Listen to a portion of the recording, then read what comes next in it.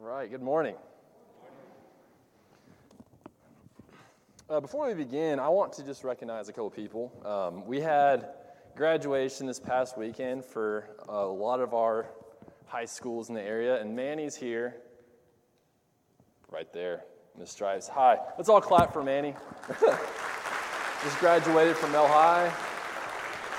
Ezekiel Finlayson and Heather Carruthers both graduated. They're not here, they're traveling today. But we also want to, obviously congratulate them when you see them. And we will be recognizing our seniors as a church on June 27th.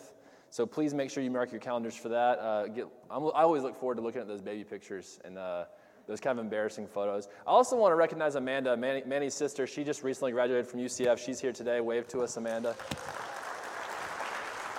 She's doing some serious work helping people who are sick, and I could never do that job. A lot of us probably could say the same, so thank you, Amanda, for your heart of service and just your hard work as well. So today we are continuing our series in Philippians. One more thing I forgot to say before I get to this. Michelle has been working very hard at getting us a more, interactive time during worship. If you were able to scan when you walked in the QR reader, it actually takes you directly to the YouVersion app where you can follow along with today's sermon through the scriptures that we have selected. And if you didn't get a chance to scan that QR code, you can look in the YouVersion app that most of us have on our phone under the events tab and just type in Melbourne and you'll find our church. So it's a pretty cool thing. We'll have different things sometimes that you can interact with and maybe make notes on if you like to use your phone Bibles. But that is up to you. But I just love the work that she's putting in, and it looks really great. So give that a look if you have an opportunity to. So today we are going to continue our study of Philippians, focusing on this idea of partnership in the gospel. And before we begin, I want to look at this awesome picture. This was before things got crazy, okay? This is the youth group at Winterfest. If you've never been to Winterfest, it's a huge youth rally in Gatlinburg, Tennessee, which is about 12 hours or so-ish away. It's not a fun drive to make, okay? But as you can see here, we got smiling. Look at that. I have a laser pointer on here, so I'm going to use it. Look at this smiling face right here. This is all fake. Not because I didn't have a great time, but because I knew what was about to happen. I was about to have to drive back home. And it's not fun to drive that far. But the fun thing about journeys, and I want you to think about journeys this morning, is that the drive towards Gatlinburg, the drive to Winterfest is awesome. You get to drive through the mountains. A lot of us Florida people were seeing snow on top of the mountains. It was while everyone was getting out of their seats, taking pictures as we're going up the mountain. And it's beautiful. And not only are you excited to see the mountains, but you're excited to go to Winterfest, to be a part of the singing, to be a part of the worship time, to get to walk around and do all the fun stuff you do at Winterfest. The way to Winterfest is awesome. The way home is not, okay? Natasha joined me here. She was my co-pilot. She didn't drive, but she was back there keeping me awake. And it was one of those journeys where I had Google Maps open, and the time never went down. Like, we were in South Carolina forever because of traffic, and it kept saying 6 hours, and I was saying, well, I've been driving for 2 hours, and 2 hours ago it said 6 hours. It was infuriating, and it was one of those journeys where it was just daunting. But it's just funny. I like this picture because, you have kind of this idea of a journey that is exciting to go towards, and you're happy to do it, and you're happy to be at Winterfest. But there's also this other side of this journey where it's kind of daunting and hard to kind of wrap your brain around how you're going to complete it. And that's typically how journeys go. That's typically how stories take place, where you have a long journey. There is some excitement, but there's also some daunting, not so exciting things that take place on that journey. So I think this kind of sums it up. I, in my head, think, I got to keep driving. There was rain, there was traffic, there was everything, but we still had a great time, and I loved the time we spent together. A lot of seniors from last year on that trip missed those, missed those teens there. But I want you to have that mindset of a journey this morning. And we're going to be in Philippians chapter 3, and we're talking about partnership in the gospel. And I want to kind of say this idea of a journey is no different when it comes to partnering together in the gospel. We cannot see this thing we're chasing after as a one-and-done sort of deal. This is a journey we're all taking place, and there's always going to be times of excitement, and there's going to be times that are daunting that you don't want to go towards. And this morning I want to say we are partnering in the gospel. We're chasing after partnership in the gospel, but we are not there yet. We are not there yet. In Philippians chapter 3, Paul shows us his journey as an example. And I'm going to read here again. Follow along with me, if you will, in Philippians chapter 3. Though I myself have reasons for such confidence, if someone else thinks they have reasons to put confidence in the flesh, I have more. Circumcised on the 8th day, of the people of Israel, of the tribe of Benjamin, a Hebrew of Hebrews, in regard to the law, a Pharisee. As for zeal, persecuting the church. As for righteousness based on the law, faultless. Paul gives us his journey, and it is defined by dedication. He has obviously been pursuing something, this journey of his life, and I think that you can underline and say his journey has been about dedication to his calling. And sometimes when I read these things, it's hard for me to conceptualize, okay? It's hard for me to realize, what does he really mean by Hebrew of Hebrews? In regard to the law, a Pharisee, as for zeal, persecuting the church. So I kind of put it in my own context here. If you're a Church of Christ person and you were, went to church, I made it something a little bit for us, okay? This is the COC, Paul's righteousness comparison. If anyone believes they have reason to put confidence in the flesh, I have more. Born and baby blessed in the church. Sunday morning, Sunday night, and Wednesday night, I attended Bible Bowl first place. Mr. CFBC, back-to-back winner. I actually never won Mr. CFBC.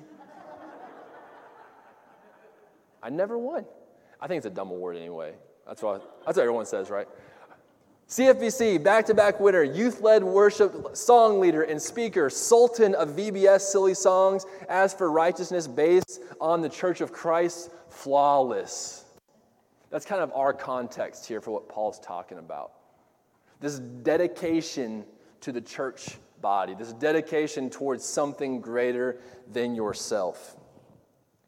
But the funny thing about what Paul does when he gives us this story of his journey, all his credentials, he doesn't say it to puff his chest out and say, look at me, look at how great I am. He actually does the exact opposite. He continues by saying, but whatever were gains, those things that I listed, those credentials, my resume that is staggering to look at, but whatever were gains to me, I now consider loss for the sake of Christ. What is more, I consider everything a loss, because of the surpassing worth of knowing Christ Jesus my Lord, for whose sake I have lost all things. I consider them garbage, that I may gain Christ and be found in him. Not having a righteousness of my own that comes from the law, but that which is through faith in Christ, the righteousness that comes from God on the basis of faith. Everything that I said before, all of that is garbage. And if you're like me, I growing up reading the Bible, I would hear Paul say these kind of things, and I'd kind of just be like, okay, Paul, that's great. That's a great thing for you to say, but what does that really mean?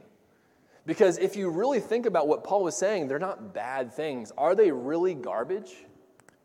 Right? Are all these things actually garbage? Is it a bad thing for him to be a devout follower of God from the day he was born?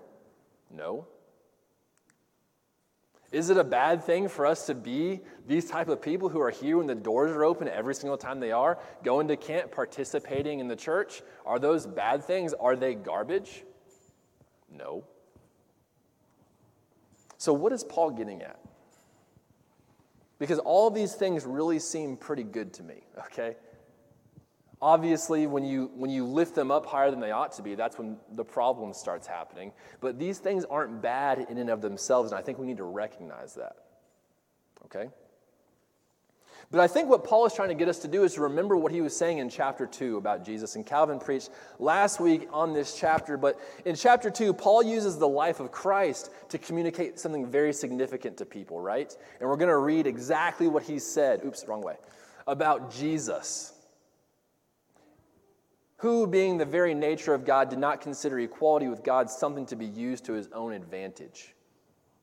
Rather, he made himself nothing by taking the very nature of a servant, Being made in human likeness and being found in appearance as a man, he humbled himself by becoming obedient to death, even death on a cross. Therefore, God exalted him to the highest place and gave him the name that is above every name, that at the name of Jesus every knee should bow in heaven and on earth and under the earth, and every tongue acknowledge that Jesus Christ is Lord, to the glory of God the Father. And Paul uses this example of Jesus to not express the deeds that Jesus did, not to express his life really. The key that Paul is trying to point out is that Jesus truly and deeply loved you more than anybody else in this world could fathom and do.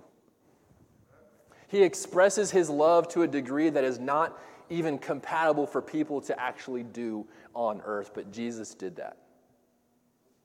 So Paul wants us to be thinking of this image of Jesus while he's talking about his credentials of a Hebrew of Hebrew, a zealous follower of God. Because he wants to compare his righteousness, Paul's righteousness, to the love of Christ. And when you compare those two things, guess what happens? It looks silly. You with me? When we compare our deeds, when we compare the fact that we're here every single time the doors are open, we compare the fact that we've been to CFBC every single year since we were 5 years old, none of that stuff compares to the love of Christ that he gave us by emptying himself. And Paul wants us to see the wide gulf between the self-righteousness of man and the true love of Christ. And put that in the people's minds, because those are not bad things, right? Going to church is not a bad thing. Participating in what's going on at the church is not bad. But when you compare your righteousness to the love of God, there is a huge gulf, and we need to recognize that. We are not there yet.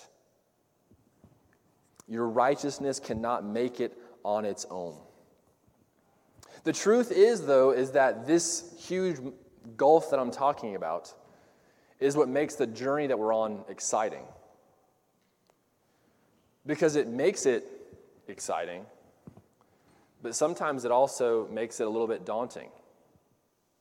Because when you approach the throne of Christ, when you approach like communion and stuff like that, where we look at what Jesus did and we say, thank you for your mercy, there's some Sundays where I'm just like, yes, that's awesome. But there's some Sundays where it's, what am I even doing? You with me? Because nothing that I could do could compare to the sacrifice that Jesus gave me.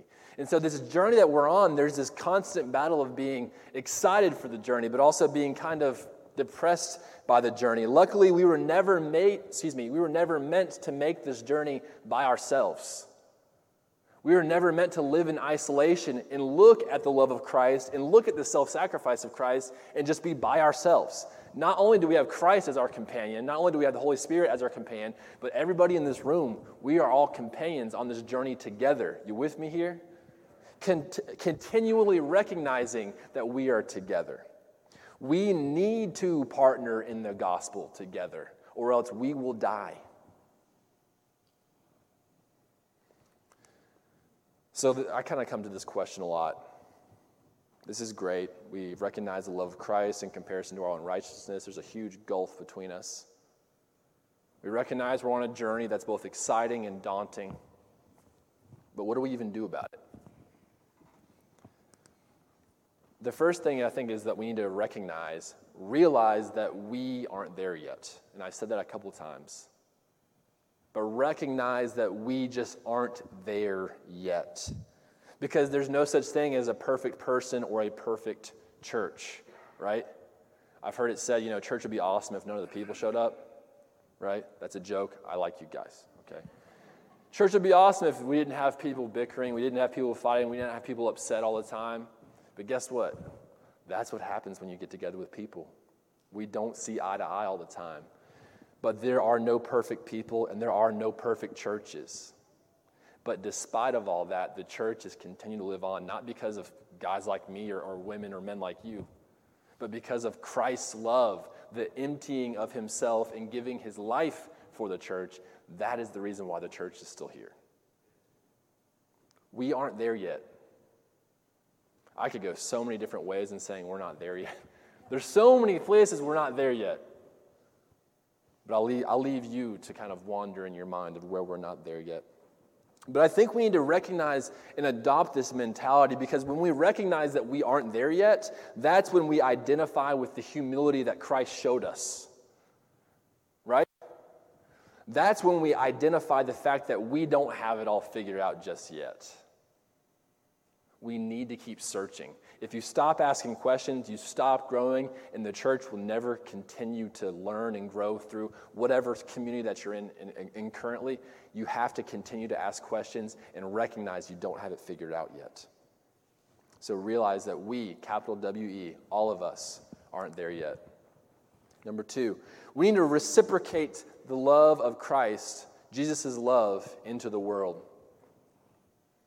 I took this from the Message. I love how this is kind of represented here. This is from Philippians 3, verse 12. By no means do I count myself an expert in all this, but I've got my eye on the goal where God is beckoning us onward to Jesus. I'm off and running, and I'm not turning back. We see the example of Christ. There are no perfect people, there are no perfect churches, but if we intentionally seek to reciprocate that type of love into the world, good things are going to happen. Right? It's like when you're cooking a steak, when you're cooking any kind of piece of meat, you got to put more salt on that. Right? You don't want under-seasoned food. Put more of those good ingredients, put more of those good things into the world, and good things are going to happen in turn. Are you with me? I say this because sometimes it can seem kind of meaningless. For instance, I'm going to give you an example for myself. Sometimes I feel like the things that I do are kind of meaningless. You know, if you look at it, it's like, oh, you texted this person, or you had lunch with this person, or you had this event that only a couple of people showed up to. And sometimes I can get down on myself. But if I am actively trying to put good into the world, I think I'm doing exactly what Christ is calling us to do. And that's all you can do, because we aren't there yet. But if we continue to reciprocate the love of Christ into the world, I think we get closer and closer as the days continue. Put this energy out into the world. And number 3, allow your past to shape you, not define who you are. And this is hard for church, especially if you grew up in the church. I technically grew up in the church. I was brought there on Sunday mornings. My grandparents were very devoted. My mother would bring me to church. And it was one of those things where we went to church because my grandparents went to church. And then later on, as life unfolded, my mom became more devoted. My sister and I became more devoted. And thankfully, that we continue to follow. But sometimes I think a lot of us live in that place in our minds where it's like, okay, grandpa and grandma, they said that I should do this, so I'm just going to do what they say. And then we have full-grown adults who still think that way. We have full-grown adults who have the same faith or the same tradition or the same reasoning they had when they were 6, 7, 8-year-olds in the pew sitting next to grandma and grandpa. And they just still come to church because that's what they think they're supposed to do. If we allow our past to shape us, we can learn from those important individuals and grow towards Christ. But if we stay in that area, there's not going to be any growth happening within us or within the church. We need to continue to learn from our past and to see where Christ is leading us, not stay there. It's one of those things where I was just thinking about before I got up here about when Jesus is talking about the Holy Spirit to his disciples, and he's talking about how great it's going to be. And the disciples are like, what do you mean? You can't leave us. Because in their mind, Jesus was the perfect, person to be around. He was Jesus' son. They didn't realize what Jesus was talking about. It's good for me to go because something far greater is going to replace me. So I'm not going to be a flesh and blood person in this one area. I'm going to be everywhere. And you can't stop that.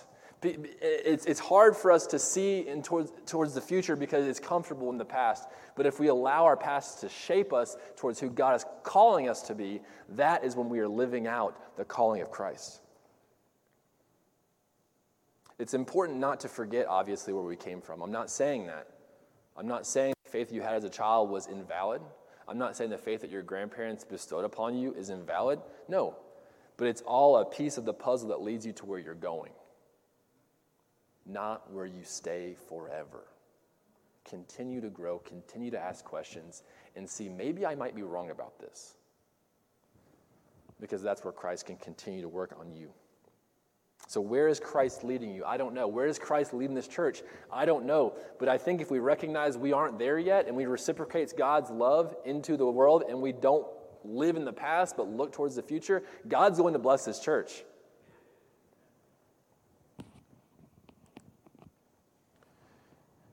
And this is, I just want to read this and we're about done. Brothers and sisters, I do not consider myself to have yet taken hold of it, but one thing I do, forgetting what is behind and straining toward what is ahead. I press on toward the goal to win the prize for which God has called me heavenward in Christ Jesus. Straining toward, straining forward. Realize we aren't there yet. Reciprocate Jesus' love into the world and allow your past to shape you and not define you. I think that's 3 ways we can take Philippians 3 and recognize how we can partner in the gospel together. But there's one last thing I kind of want to add here. I don't want this image, because when I read this image, I think about us actually running a race. Paul uses this kind of terminology sometimes. And I don't want you to imagine that Jesus is at the finish line with a stopwatch. Okay?